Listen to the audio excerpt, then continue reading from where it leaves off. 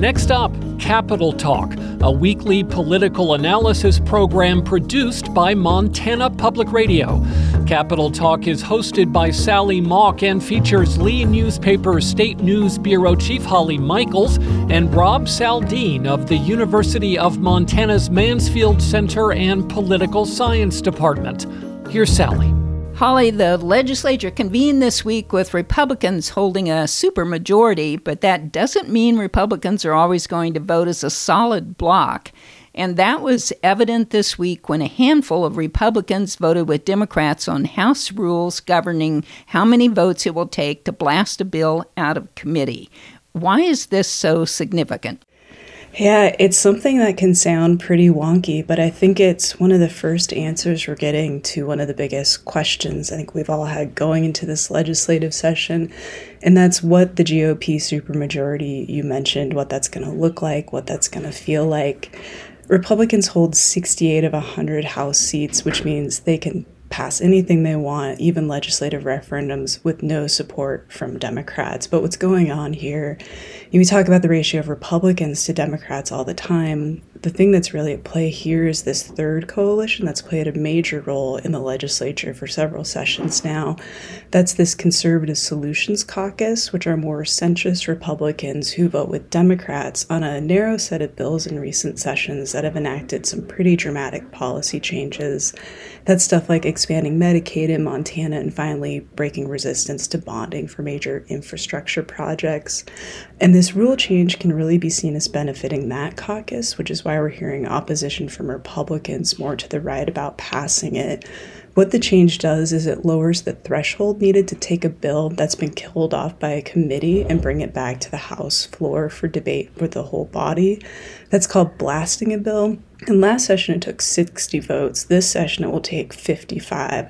So that lower threshold means fewer Republicans need to join with Democrats who lost seats in the House in the last election to get something killed off in a committee which might skew more conservative than the full body back into the full House for debate. I think interestingly enough, an amendment to try to put that threshold back up to 60 votes failed in the House this week with 55 legislators voting against it. So that 55 number is pretty much right where they're at right now. Right. Well, we'll keep an eye on that number. And Republican Representative Jerry Schillinger was among those opposed to the rules change. And here's what he had to say. These motions are nothing but an attempt to neuter the voices of the people of Montana that have sent the conservative candidates to serve in the legislature. Neuter might be too strong a word, Holly, but I get his point. Yeah, we heard that opposition from Schillinger and other Republicans opposed to this change, saying, look, voters sent 68 of us in the House, a supermajority to the legislature.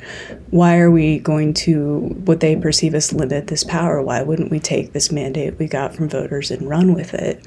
And Republicans who wanted that lower threshold, they're saying this enables the full House to weigh in. We should have the full body consider policies when they want to. They're trying to flip the argument and say, look, a small minority of the House is the committee that could kill off a bill. That might be only 20 legislators or smaller. So let's make sure for some of these pieces that might come up later in the session, we can have the majority of the House look at something. Well, Rob, the split in the Montana legislature between these moderate and ultra-conservative Republicans mirrors what we've been seeing all week in the U.S. House as they've voted, or tried to anyway, on a new speaker. It seems like, Rob, Republicans across the country seem to be searching for their identity. Yeah, Sally, or, maybe less of a search and more of a fight over competing visions. This divide among Republicans in the legislature, it's often portrayed, as you, Holly, and Sally just did, as kind of a moderates versus conservatives thing. And there's definitely something to that. But the Solutions Caucus people, it's maybe worth noting, reject that moderate label. Some of them, in fact, call themselves the Conservative Solutions Caucus. And it is certainly true that the folks in that group are conservatives, at least in the traditional sense of that term. Of course, a term like conservative, like a lot of these descriptors, is something of a moving target. But to me, at least, generally speaking, the key distinction is that the Solutions Caucus crowd sees itself as being serious about governing, and it isn't hostile to, quote unquote, the system. By contrast, many of the people behind this new Freedom Caucus and others like them have an orientation that's more anti-establishment and could be described as even radical, which the Solutions Caucus types might point out is actually something that is quite the opposite of traditional conservatism. So the Freedom Caucus crowd, it's more confrontational, it's more performative, eager to shock and scandalize those they don't like. It's eager to attack and destroy institutions, an entire system even that they consider to be corrupt. So the Freedom Caucus back in Congress and this new Freedom Caucus in Helena share more than just a name. This looks like it's going to be our own Montana version of that group of Republicans you note, Sally, that's been opposing Kevin McCarthy as Speaker. Lauren Boebert, Matt Gaetz, and our own Matt Rosendale. And Mr. Rosendale has been getting quite a bit of attention. He's one of the people that the cameras have focused on this week as he's risen to oppose McCarthy being picked as the Speaker. Right. And one thing that stands out, he's really aligned himself, especially in the later votes, with some of the least serious and most bomb-throwing members of his caucus. After a deal was made that brought many of the dissenters into the McCarthy fold, Rosendale was one of just a few holdouts, along with Boebert and Gaetz. By this point, even Paul Gosar was with McCarthy. And Rosendale even had his own little theatrical moment in the 12th roll call when he dramatically announced his vote, and he was then shown yucking it up with his buddies. So I'm not sure he's going to win any popularity contests among his Republican colleagues back in Congress.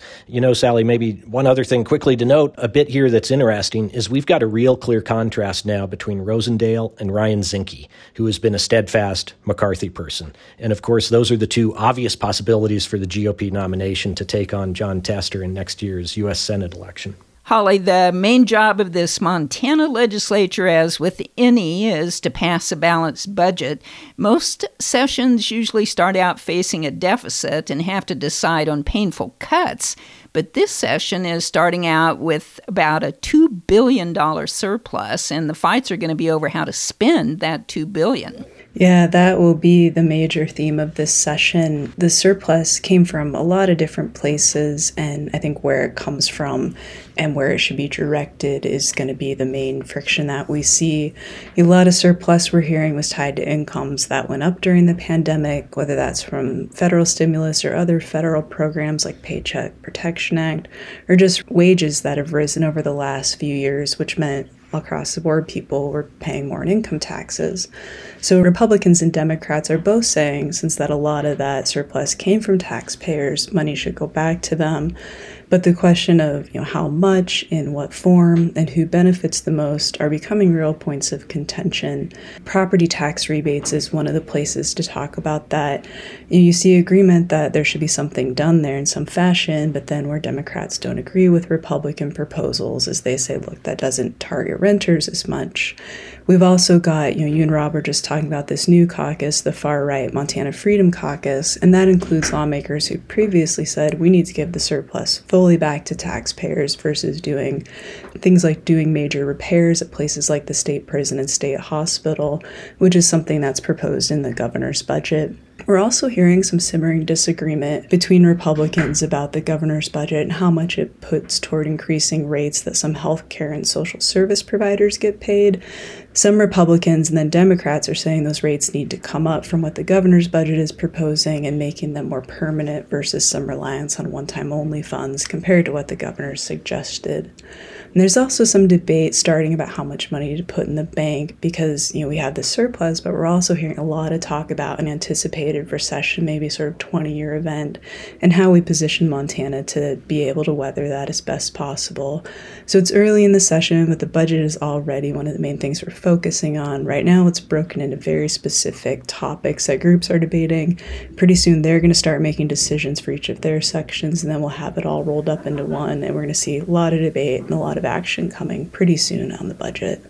Rob, I think in some ways a surplus is a trickier sea for legislators to navigate than a budget deficit, and it puts a glaring spotlight on how differently Democrats and Republicans view the role of government. Yeah, I think that's right, Sally. It's a little counterintuitive. You'd think that with a huge surplus, you could kind of make everybody happy, but it does really bring out a key distinction between the parties, and that is about what is the role of government. Democrats, generally speaking, tend to want a more active role for government, particularly when it comes to addressing economic and social problems. And in fact, most Democrats would contend that for a capitalist society to function appropriately, you've got to have a strong public sector to provide certain core services that the private sector is ill-equipped to manage, that provides some basic levels of social equality, that provides a safety net for those who fall through the cracks and creates some needed stability. Republicans, meanwhile, tend to want a smaller footprint for government. In general, they want to empower citizens to be self-sufficient, to help themselves.